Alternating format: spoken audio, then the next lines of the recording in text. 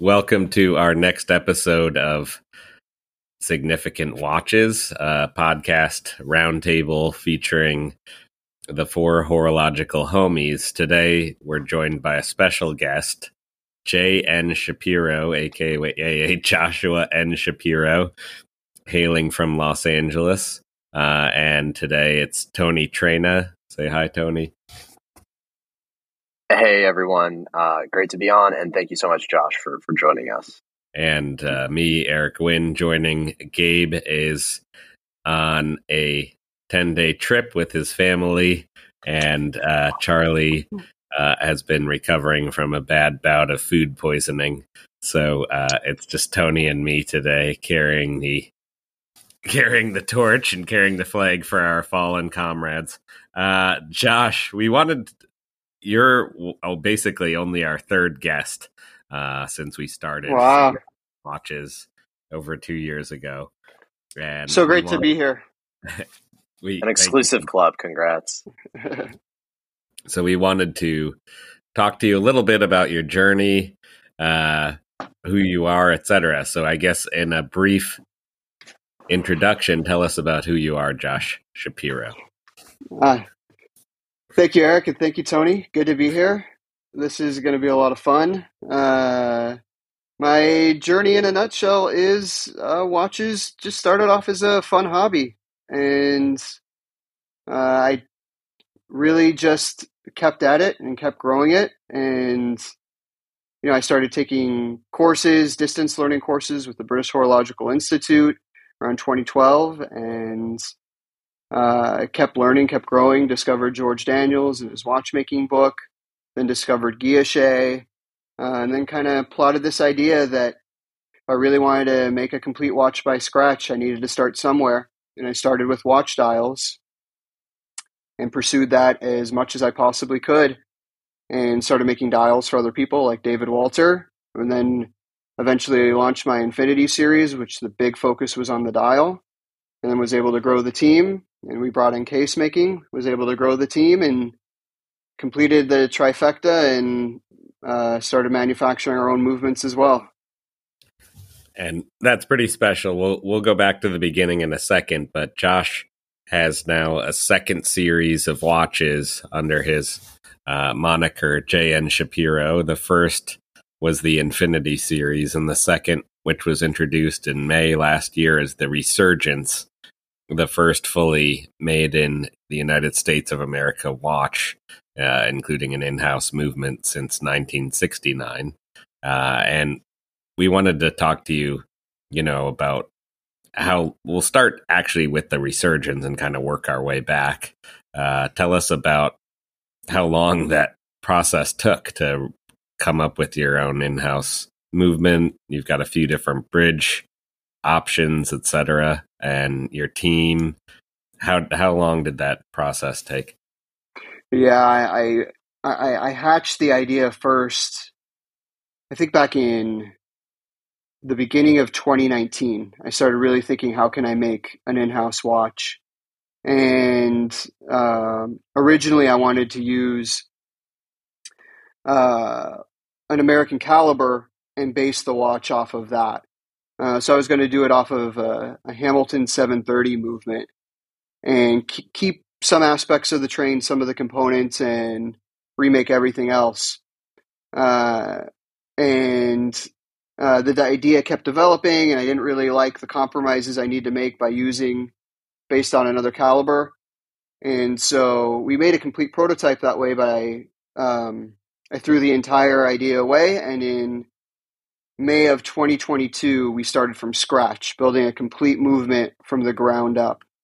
And it took us about a year to make the first show prototype that we launched with, and then another 7-8 months of refinements after that.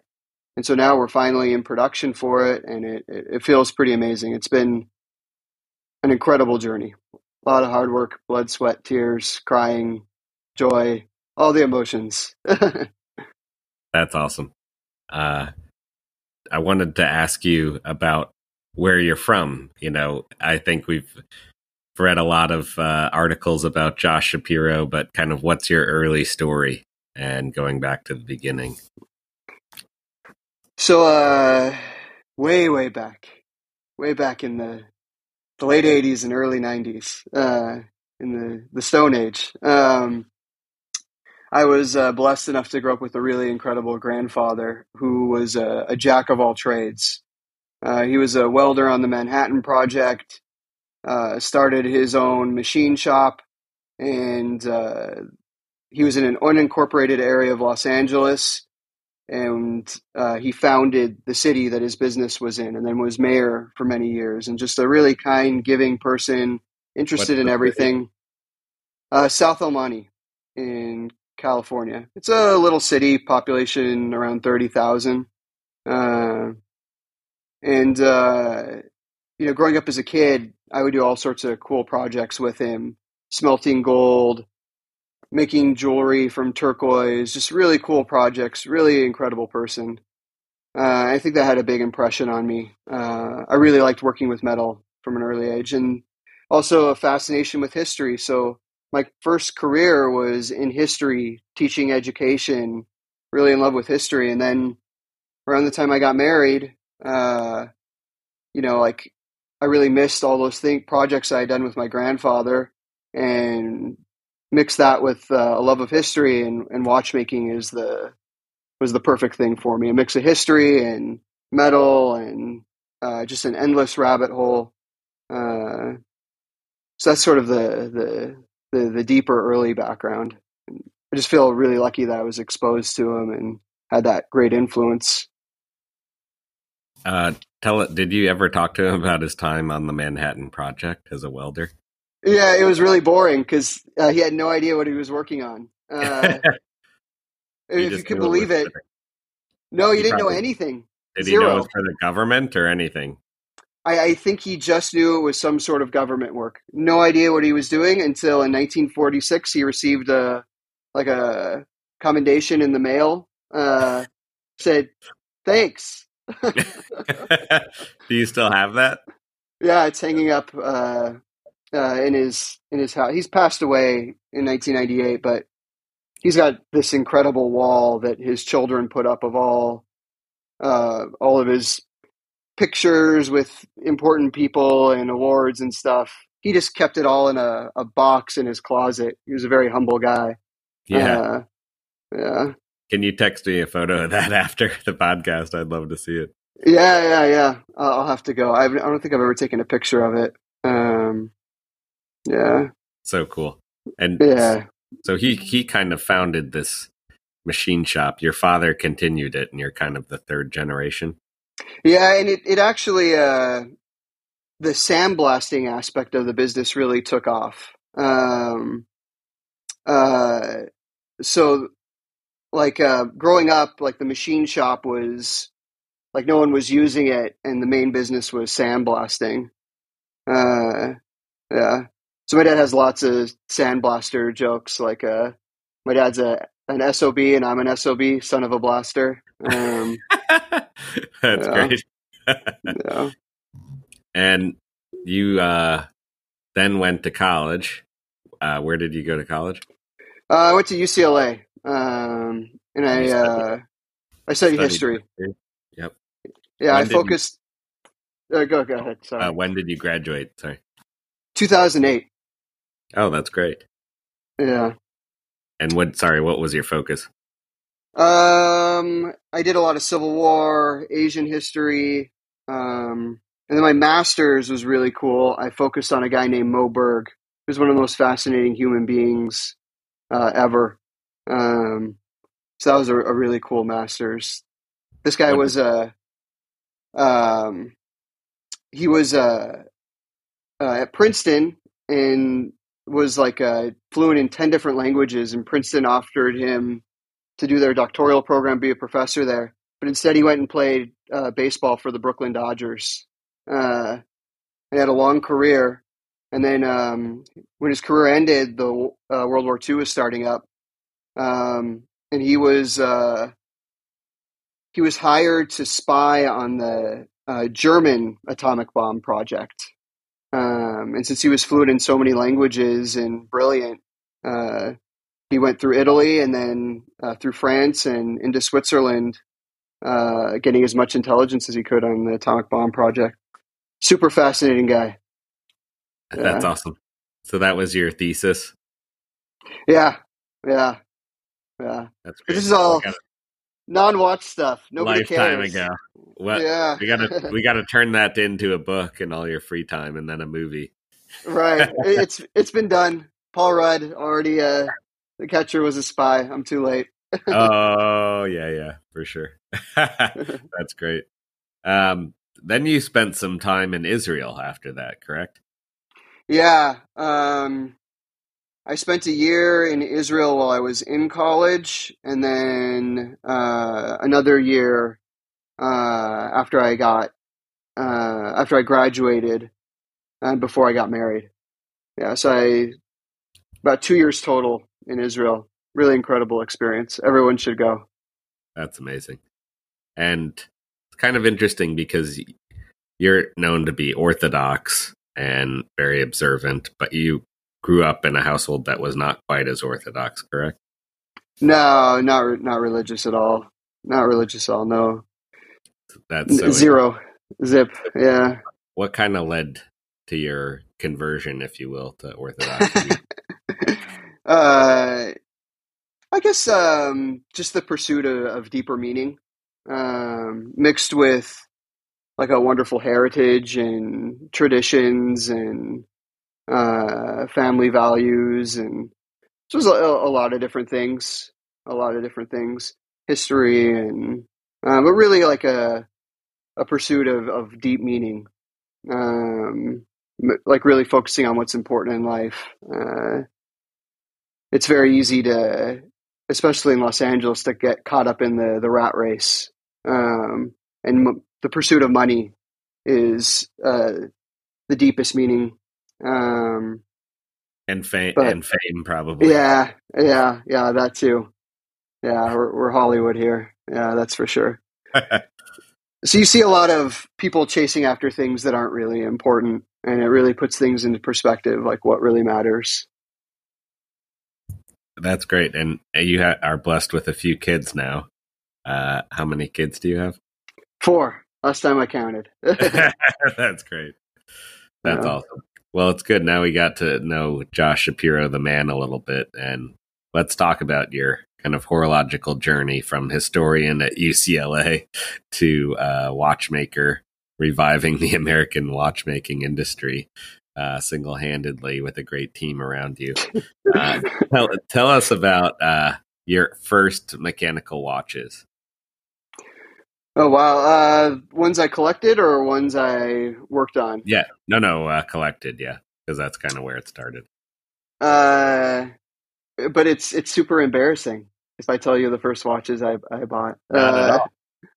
No, so when I got married, I walked into Feldmar and there's a big, huge poster of a Chrono Swiss Opus. It's a skeletonized Valjoux 7750. And I never really paid attention to watches ever before, but I was immediately enthralled being able to see the inner workings of the watch.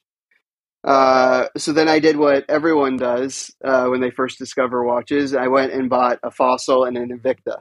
Um, That's great. From yeah, Invicta to the Resurgence, it's a good arc. yeah. um, so I bought those. The Fossil was pretty cool. The Invicta was hideous. It was like some 47 millimeter gold plated, Chinese ETA 6498 clone. The most hideous watch you could possibly imagine. Do you still have both of those? No, God, no, no, no. In fact, I'm risking losing all my customers by even talking about this. Yeah, for sure. But when I saw those, then I bought some Unitus 6498s, some vintage ones, and started trying skeletonizing myself. And that was a really important moment because it was when I realized I didn't want to just collect these things. I wanted to really get my hands in it. And I had And super crude tools and no idea what I was doing. what year was this around? This was 2011, in the winter of 2011. That's awesome. Uh, yeah, I and feel I feel go like ahead, that Chris. kind of 2008 to 2011, 12 time frame was just so interesting. So many people came into watches, including myself. I began writing for Hodinkee in Oh 2010 wow, and yeah. began collecting around that time. Like it's just Hodinkee came out in 2008, and that's how I first even got interested in mechanical watches. Really, after I'd inherited my grandfather's Hamilton, so it's Oh, very cool. interesting that we both came into it around the same time. What, Uh, Hamilton? it's called the Neil. It's a very simple, Oh like yeah, yeah. 30 millimeter with kind of Americanized brigade numerals. It was a gift from Mm-hmm. my grandfather to my grandmother to my grandfather for their wedding in 1947. And That's great. that was You my have to show first. that to me sometime. Yeah, I will. It was my first mechanical watch, and that really sparked the fire. So it's cool. Uh, Yeah. so Is that skeletonization still something you're sort of you're interested in from a craftsmanship perspective, Jay? Like I kind of did a complete 180. Like I did like the biggest 180 of all time. Like I went from thinking, why would anyone ever want a dial on a watch? Because then you hide the mechanism, and the mechanism is the coolest thing. And then just uh, a flip switched in my brain when I discovered guilloche, and my entire career was staked on making dials, literally. So I went from hating them to loving them. And I skeletonization still interests me, but I guess my tastes have changed and evolved. And then I got into it was skeletonization, then anglage, then to guilloche. So recently, my watchmakers went to Switzerland and they got to meet with Philip Dufour. I was really jealous that they got to meet with him. I didn't, but they showed him the watch, and it was like it was a big moment because he's one of the people I really admired when I was starting out. So that was neat. Yeah. yeah, tell us about uh, your team a little bit. We'll kind of jump around, but you have an amazing team. We'll talk about your workshop as well in Torrance, but tell us about your team. Yeah, so I have three watchmakers: Spencer Torak, Brian Choi, Michael Rose. All went to watchmaking school. Super talented guys. The guys that didn't want to go and work for the Crown or work for Swatch. They actually wanted to make things and progress in their skills. And then I have two wonderful machinists, both trained machinists, and they operate our CNC machines. Daniel Gonzalez, who is doing research in a university in South Carolina, and Brian Furutani, who is working for Honda for 16 years, and then came over to us. And then I have a great intern right now who's an engineering student at UCLA getting his master's there, William.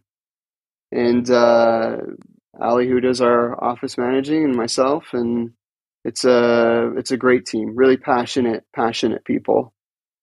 That's awesome.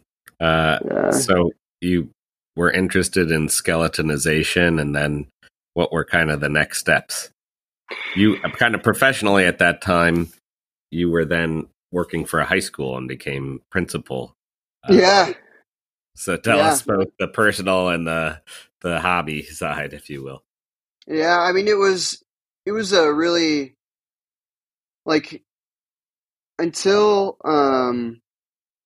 until 2015 I was like completely entrenched in my career. I'd been a teacher and then I got promoted to being a principal of the general studies program. And watchmaking was just a complete hobby, but I was buying and selling pocket watches, I was buying and selling vintage watches, I was continuing to learn. I took this distance learning course with the British Horological Institute. It was like a 1 year course. Go through and you learn the basics of watchmaking, working with manual and automatic movements, lathe skills. Um, and I really enjoyed it. And I started making like skeleton watches for like friends and family, people that took pity on me. Um, and it was just fun. But then when I put my first real serious investment into an engine turning machine, that's when I started thinking I could really do this. So I met a man named David Lindau, who now runs the Plumier, which teaches ornamental turning and engine turning. Great man. He sold me my first machine. Where is he based? He is based, I think they were in New York. They just moved into Pennsylvania. He himself lives in northern Pennsylvania. He's the head of AWCI. He makes clocks. He makes Rose engine machines. He runs this organization. Incredible person. I wouldn't be where I am today without his help. Great man. And when did you buy that machine? I bought the machine in 2014. And then in 2015, David Lindau introduced me to David Walter. And David Walter is an incredible clockmaker, watchmaker, one of the best clockmakers in the world, incredible human being. And David Walter was looking to have an engine turn dial made for his wristwatches. And I was starting to get good enough at that point where I was doing professional level work. And so he was my first person to hire me to do a real job. And I think we made like 6 or 7 dials for his watches, and I made some clock dials. And they came out really beautiful. And that was the moment where I realized, hey, I could really do this, and started thinking about putting out my own watch. When did you make those dials? 2015, 2016. Yeah. And where are they today? Are they in some private collections or? Yeah, they're all in private collections. Yeah. Do you It was called the Presidio. David Walter Presidio. Have any come up on the secondary market? I don't think so. Yeah, maybe one day it'll be like a very valuable watch at auction one day with the Shapiro dial. That's cool. Right. Yeah. Just my name secretly engraved on the back. That's great. Can you just talk a little bit about how difficult and expensive it is to get sort of the proper machinery and lathes to do this type of work? Yeah, I mean, like, it's really expensive. Like, every time I buy a watch these days, I end up keeping it not very long and then end up buying more machines. Like, I probably have $3 million in equipment, something like that. Like Rose engine machines, engine turning machines can be from anywhere from like $10,000 to $50,000. We have 7 or 8 manual lathes, and those can be anywhere from $5,000 to $15,000, and then lots of other support machinery, tools, accessories. Our measuring equipment, like a good measuring machine is $60,000, $70,000. And then our CNC machines, can range anywhere from 50,000 to $1 million. To really make a watch from scratch, everything in your own workshop, and not subcontract stuff out, is extremely expensive, and it's not something that can be done overnight. And even I get asked all the time, people want to bring back American watchmaking right this second. It's like, how much money will it cost? And it's not even a money thing. Like, even if you had $100 million, there's the labor aspect of it. Like, you need people to be able to run these machines and have the expertise. So it's slow and steady. That's the answer there. Yeah, it's pretty funny because I was on a panel at the Dubai Watch Week Horology Forum in New York, September 2022, and it was about American watchmaking, and everyone was kind of like, wouldn't it be great if there was a fully made in America watch again? And Yeah. Alderod was on the panel. He has his own watch brand, which is cool, and um, Cara Barrett as well. So we were just talking, and I was like, "Yeah, maybe in the next decade." And then basically, less than 9 months later, you came out with a Yeah. that was pretty cool and exciting. I was like, "What? How is that possible?" Yeah. So you went obviously from making dials to others. You did a few other dial projects to then introducing your first watch, the Infinity series. When was that? That was June 1st, 2018. And I bought in the case, these really nice gold cases from Germany, and then we were using a wonderful movement from Ehrenwerk Dresden, which is a part of Langenhain. Wonderful movements. It was the best manual line movement I could find on the market. And then we made the dial in the hands, and it was a multi component dial, extremely complex, classic in design. And then I invented a new pattern called the Infinity Weave, which was a basket weave within a basket weave. And that was sort of my contribution to the engine turning guilloche world, trying to do something new, extremely challenging. And it was kind of meant for this new age of people liking to loop and macro photography, because you can't appreciate the details unless you zoom in on it. And you said originally it was kind of slow that first year sales for. Oh yeah, yeah. I You think I launched in June of 2018, and I think by the end of 2019, I think I had sold 12 watches. It's amazing. Yeah. And so that was great at the time. It was just me and Artur. Oh, I can't believe I forgot Artur before. Artur's been with me since the beginning. He's a master hand engraver. He has his own watch brand. He works for me part-time and works for his brand himself. How do you Incredible pronounce person. his last name? Artur Akhmev. Artur Akhmev. Great. Yeah, he's phenomenal. Yeah, I can't believe I didn't mention him before. He's definitely one of the best engravers in the world. I think it's fair to Oh, say. yeah. No, he just did a great lecture with the Horological Society in New York on horological engraving. Fantastic person. Really, really blessed I get to work with him. Yeah, so it And was just him and I. Yeah. yeah, that was the beginning. The movements came kind of already prepared from Yeah, line. exactly. We would make like a serial plate. We'd like had these beautiful gold serial plates where Arthur would hand engrave the numerals and he did the emblage on it. And then I would do the dials. Arthur would do the hands. And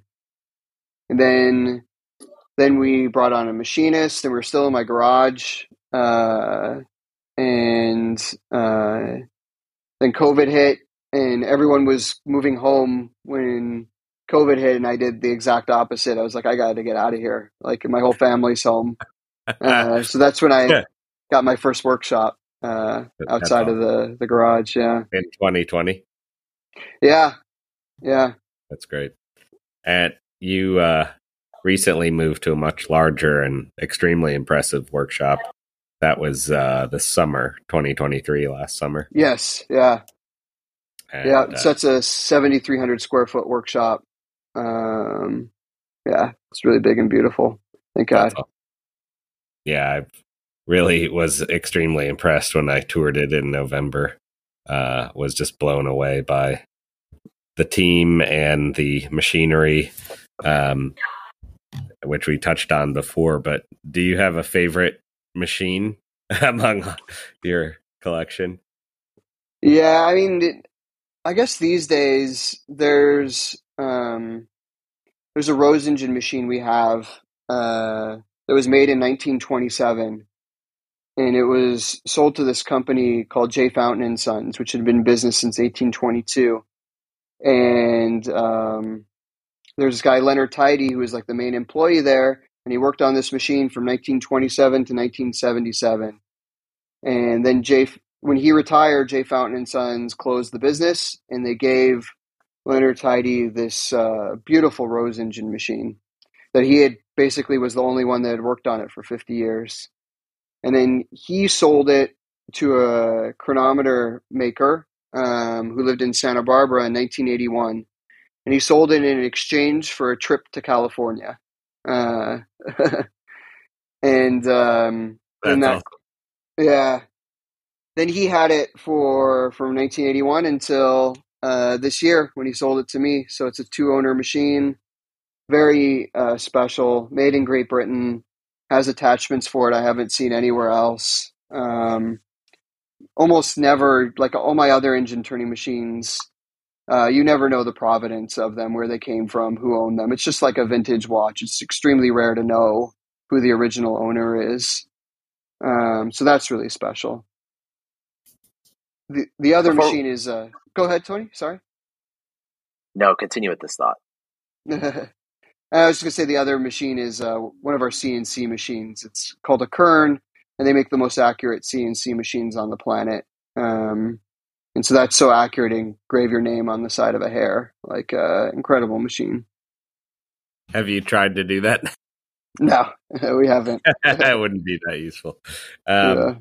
What was interesting was Kern's kind of history with helping save the Swiss watchmaking industry itself, which was yeah. I'm familiar with. Tell us about that.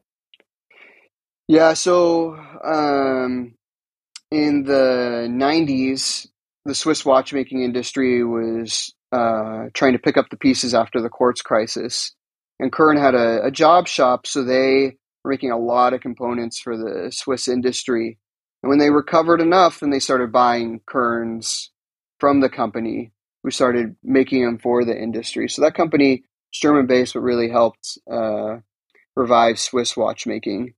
Yeah, and they have a U.S. distributor and really great people and make really incredible machines. And we're getting a $1 million Kern in soon, which will really revolutionize things for us. That'll go down to half a micron, you said. Yeah. Unbelievable. Yeah.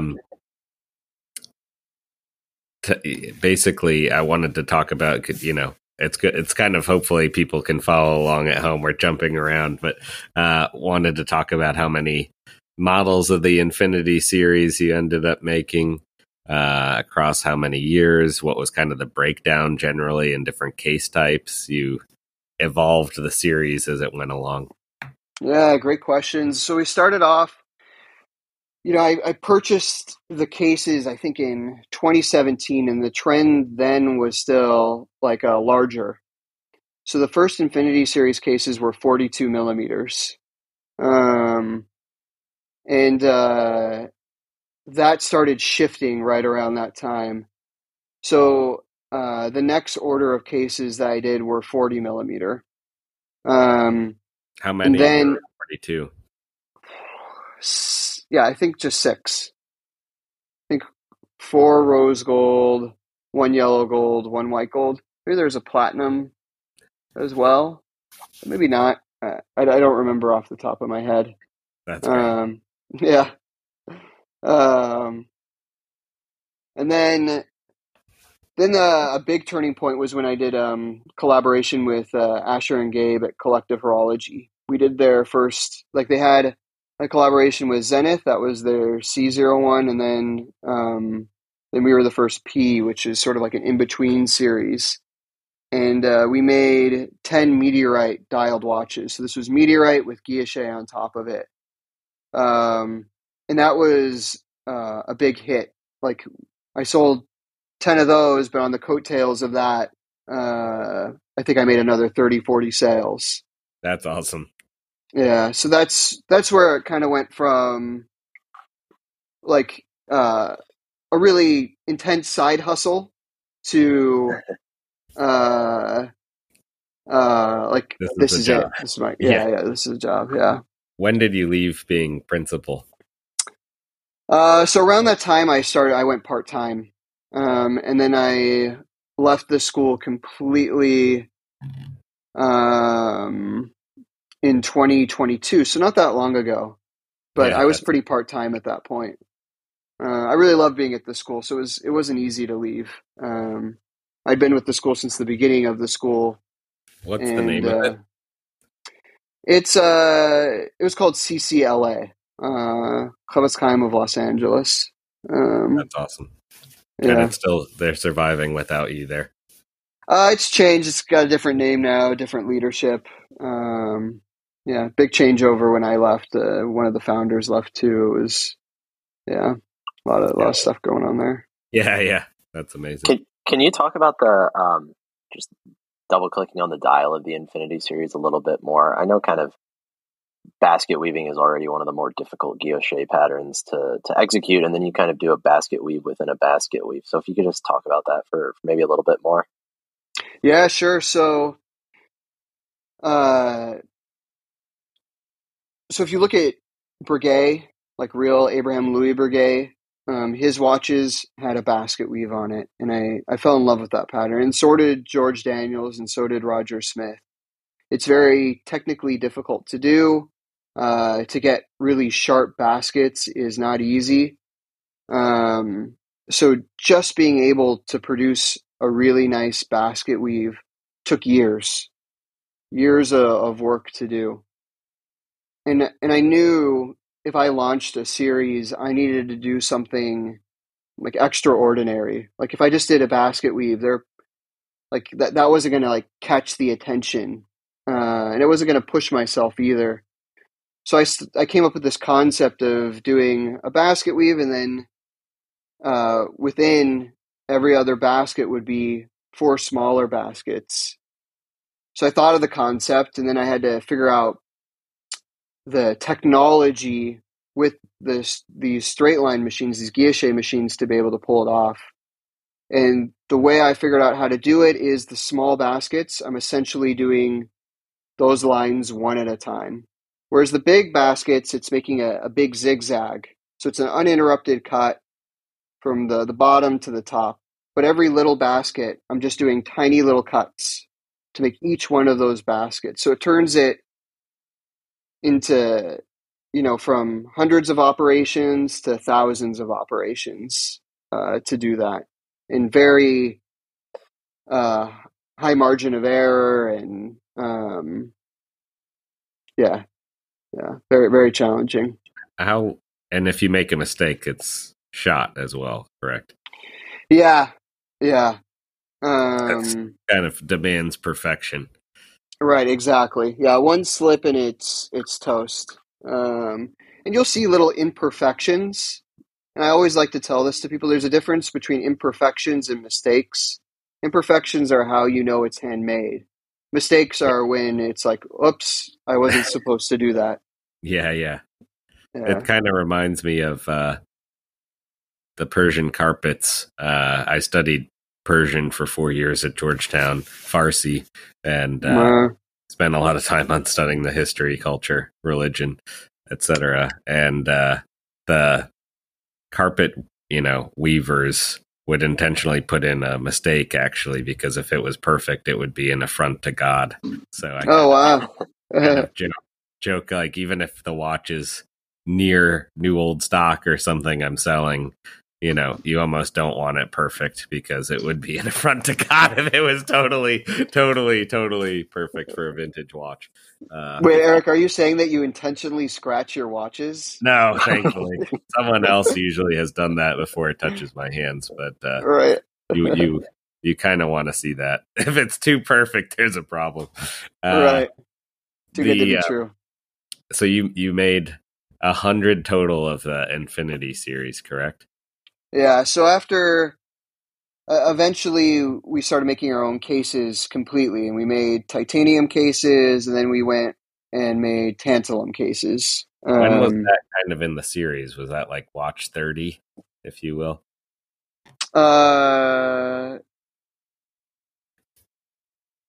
Yeah, I think our first in-house cases were, right around there, because I think it was like serial number 23, was the first titanium one, but we'd already done 10 meteorite, Yeah. So yeah, right around there in the 30s.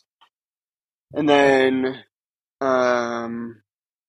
in steel cases. And then we did the Tantalum limited edition in the end of 2021, and we delivered those in 22.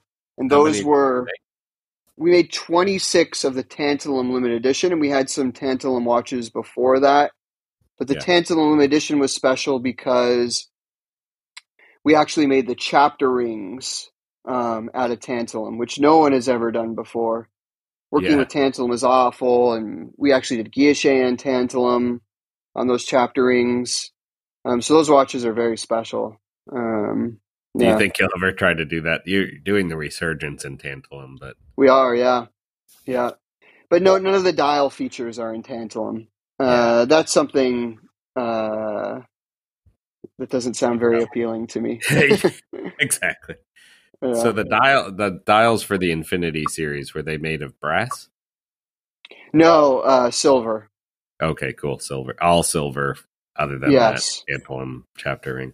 Yeah, it's either silver or some exotic crystallized titanium or meteorite or gold. Yeah. That's great.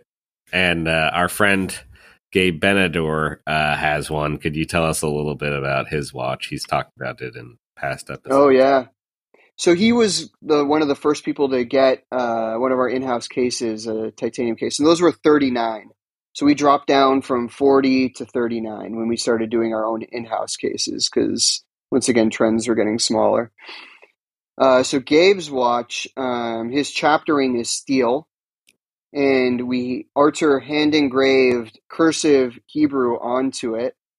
Then we heat treated the whole thing. We hand blued the whole thing, and then we grained off the top surface. So the numerals themselves are flame blued, but the rest of the chapter ring is a steel color. So that was super special. It came out awesome. And then on the side of his case, Archer engraved IDF paratrooper wings. So it's a very sentimental piece for him. One of my favorite watches that we've made. I really love and appreciate when people personalize their watch because that tells me they're keeping it forever, and that makes me care about the watch a lot more. And I'm so much more invested in the project when I hear that and when I'm able to do that. Yeah. It is a super cool watch. You kind of brought up a point there. How does it make you feel when you see Shapiro's come up at auction? Because it's happened at least a couple of times now. Yeah. Yeah. Um, uh, my watch is anyone can do anything they want. It's their property. But on my side as the craftsman, like when I make a watch for someone, I'm making it for them. I've never made a watch and just had it sitting around and it goes off to a stranger. Like when I make a watch, I'm thinking of the person I'm making it for. Um, and so it does always bother me a little bit when they get sold. But I also understand that people's tastes change or whatever it is. Financial circumstances. Yeah. So I mean, yeah, but I can answer it like this. I don't think people would be as interested in me and my watches if I didn't care as much as I did. So you want me to be upset when a watch gets sold. Like that means I actually care about what I'm doing. It's not just a dollar sign. We make X amount of watches a year. I don't care who the owners are. Um, yeah, we're not a big company. We don't make watches millions of them. It's made for clients. Do you want to transition to talking about the resurgence for a few minutes? Is that okay, Eric? No, I just wanted to wrap up that point because the funny thing was, Josh, you and I connected because I got a JN Shapiro for sale. Oh, And Yeah. we hadn't even met. I had already sold the watch. The Yeah. client who had it had two, and he said he wanted to sell one. So he offered it to me. I said, "Why not?" Like, I like his work. I admire him from afar. Yeah. I mentioned it even on the podcast, and then put it up and sold it. And you were happy with how it all went, which you conveyed to me. We connected by text, and the client told me that he told you it was for sale. He was going to put it for sale, and that he got your blessing and permission, but he had not. It was he didn't. He kind of told a lie there, and but we put it up there. It did well, and that who would have thought we would become good friends as a result of all that? We Got to met. turn lemons into lemonade. Exactly, that's my motto as well. But go ahead, Tony, about the resurgence. Yeah, I just wanted to sort of talk about it a little bit more. Obviously, we've talked about how cool of a project it is and bringing back American watchmaking and all of that. I think when I was reading about it, learning about it a little bit on our Hoodie Key article and wherever else, I think your intent on sourcing jewels and then hairsprings and like the lengths you went to find American suppliers for those, like, kind of just illustrates your commitment to the project. So maybe just start by talking about the process of sourcing those two components in particular, since that's like the hang up often for American made. Oh yeah, I mean, it's even more than that. To make wheels, pinions, all the guts of a watch is also a huge hang up. Those parts are extremely difficult, extremely labor intensive. So that's like the first giant hurdle. The second hurdle, yeah, is hairsprings, jewels, mainspring. So jewels is a really cool story. The really only watch jewels come from Switzerland and China, and it used to be just Switzerland. Even the United States didn't really have, even in the heyday of American watchmaking, they weren't really making their own jewels, just on a tiny, tiny scale. So all the big brands, Hamilton, Waltham, Elgin, were getting their jewels from Switzerland. When World War II hit, there was a huge concern, because Switzerland was surrounded, that we wouldn't be able to get jewels. And jewels were needed not just for timekeeping instruments, but for aircraft instruments, measurement devices, all sorts of things. Like, it was a huge national crisis. So Hamilton, Waltham, Elgin, Levin here in Southern California all started making jewels. And the war ended, and before any of those jewels were actually ever used. Fast forward a few years, Bulova and the Defense Department got together and made a plant in North Dakota to manufacture jewels and stockpile them in case something broke out in the Cold War and Switzerland was ever cut off. So this company, Microlap and Bulova, made jewels for many years. Bulova went out of business in the United States in 1977. Microlap kept going, making jewels until the stockpile was essentially full in the 80s. All the jewels they would need, millions of jewels in stockpile. And then the U.S. government gave this business to this town in North Dakota. And they've continued on making jewels for medical and aerospace ever since in the United States. So when I contacted them, they hadn't actually made jewels for watches in 50 years. And so I worked with them for years, and we finally worked out a deal and received delivery of these extremely accurate, wonderful American-made watch jewels. And I kind of shared that on Instagram and everyone. So that's really cool. That makes me really, really happy. When did you receive those? Not too long ago. Maybe 6 months ago. Yeah, that's awesome. Yeah, it was a big process. It was different tolerances for watches than are needed for medical devices. Much higher tolerances, smaller diameters for watches than these medical devices. So it wasn't a small undertaking. Yeah, and then Tony, answer your question. Hairspring wire. So we contracted Precision Engineering, which is Moser's company. And Moser's a great company. They're one of the few Swiss companies that are actually Swiss made. And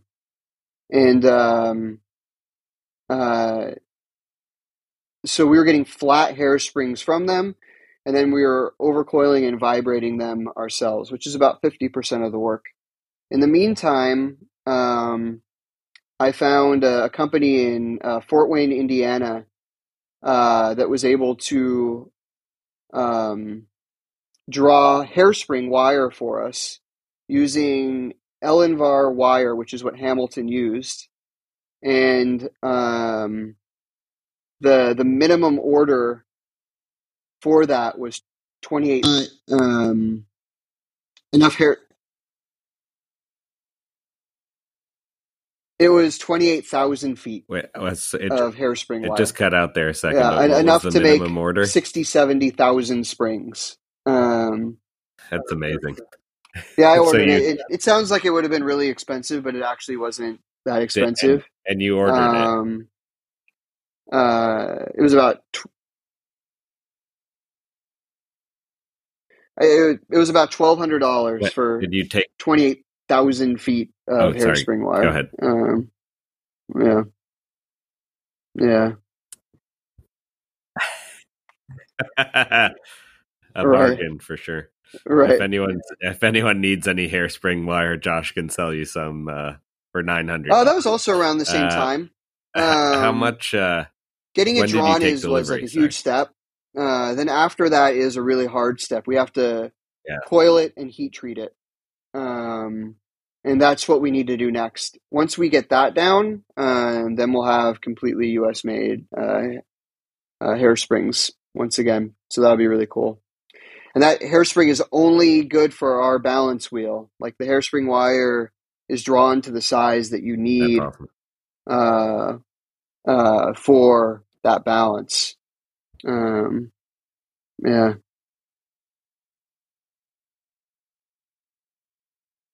That's great. Tell us about your movement, which is extremely interesting because you actually have 3 different bridge layouts that people can customize. You know, not that you didn't make enough work for yourself creating an in-house movement. Then I was shocked when you're like, you actually have 3 different choices of bridge layouts. Yeah, that's not something I've seen the last century. The hardest parts to make in a watch are the parts you don't see. Bridges and plates are big. They're big components. And not always is the case, but bigger is usually easier. So we already put in all the hard work to make all the small components, the components you don't see. So it wasn't that much more difficult to do different bridge layouts. And we put all this work into making this movement. I wanted more designs to play around. So I designed 2 different movement layouts, and one of my watchmakers, Michael Rose, designed one layout himself because he was really passionate about that. So it's just something really fun we can offer customers, that there are these different choices for layouts. And, Michael's layout, we call it the Cubist, is a lot more challenging to do. It has a lot more internal angles, 14 internal angles. But it's just something really cool and special we can offer. There's a company called Tushan that would offer 2 different movement versions, and I loved that. They're a company from the 1920s, and really glad we could do it.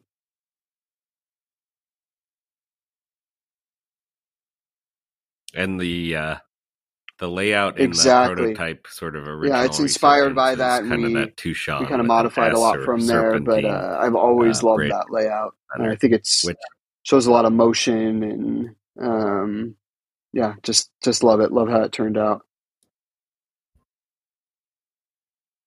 Oh yeah.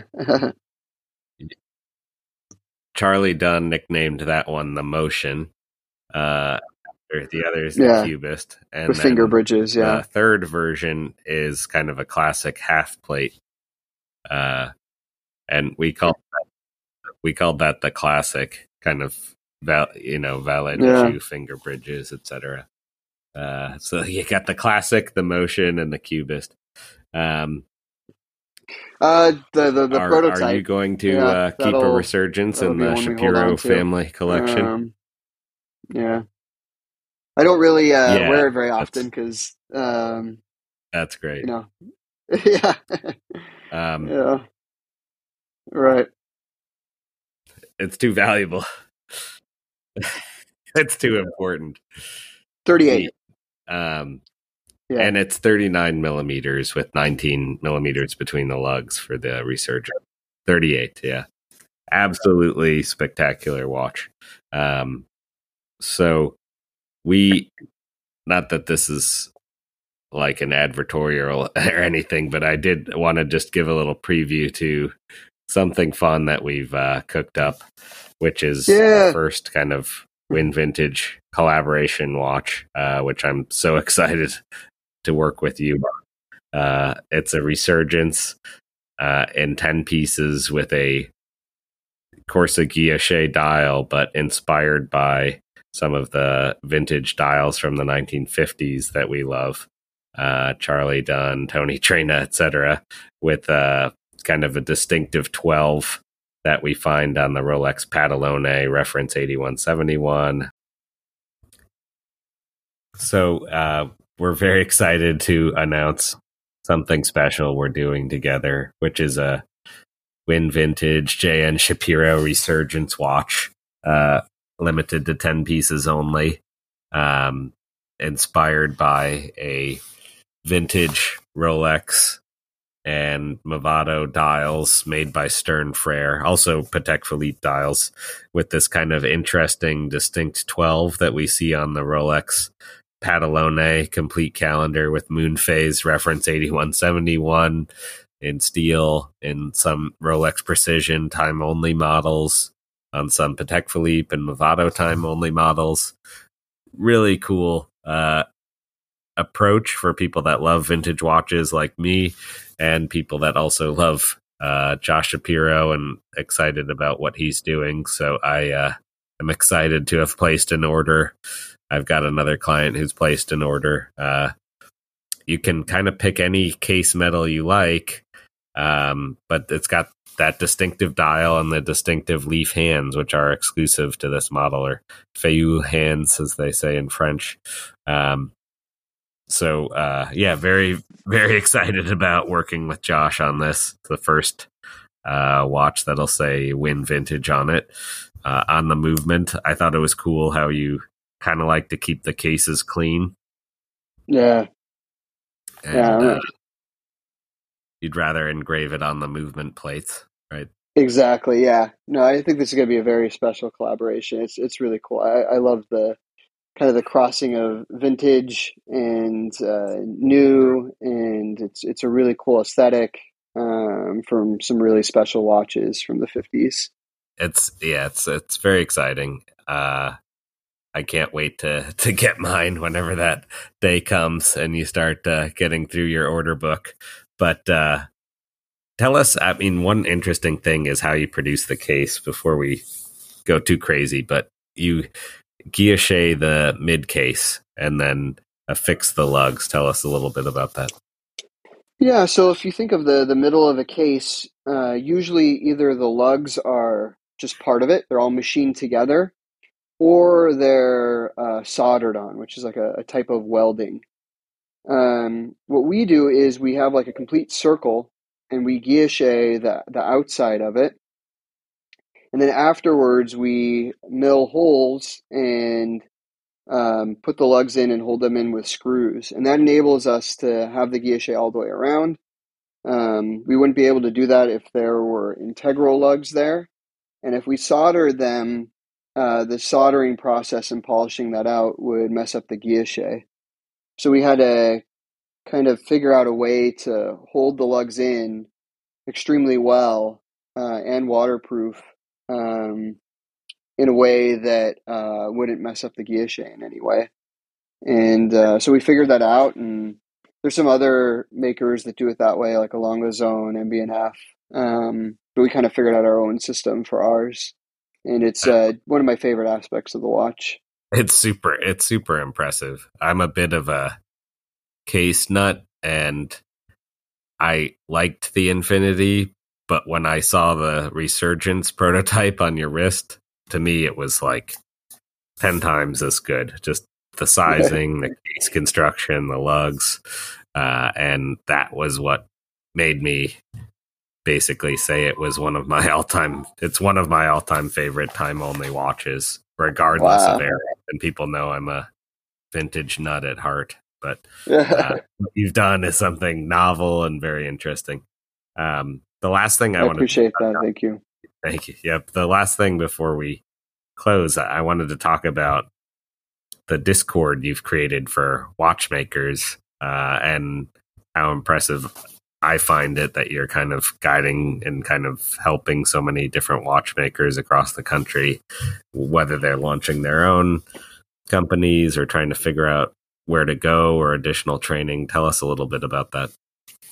Yeah, so it's actually my friend Nick Harris that started it. I'm very active in it and talk to a lot of people through it, but he owns a company called Orion Watches, and he started this group, and it's got a few hundred watchmakers in it from all around the world, and it's just a really nice way to share information and talk about things that are going on in the industry and share knowledge and equipment, and I think that's really important. That dialogue needs to be happening, and there's a lot of issues on the watchmaker side in this world. Like, there's a huge shortage of watchmakers, and the big brands are pushing harder and harder to create basically service technicians and service robots. And a lot of what makes watchmaking special, especially in the training, is getting cut out of programs. So we all love watches and we all want them serviced, but at the same time, we don't want to lose the skills and the hand aspects of the craft that make it so special. So that's one of the things that this Discord's really good about, and keeping watchmaker knowledge and awareness very high. It's really impressive. Also, even like sourcing parts or things like that. It's just a very collaborative, cooperative spirit that's very cool that I've seen occur through that Discord group. Yeah. Well, I think with that, it's been a remarkable hour talking with, I think, one of the leading luminaries in watchmaking today, certainly in the United States, but also in the world. Thank you so much for having us, allowing us to speak with you for an hour, Josh. Thank you so much, Eric. Thank you, Tony. This was great. Really appreciate it. Thank you. Take care.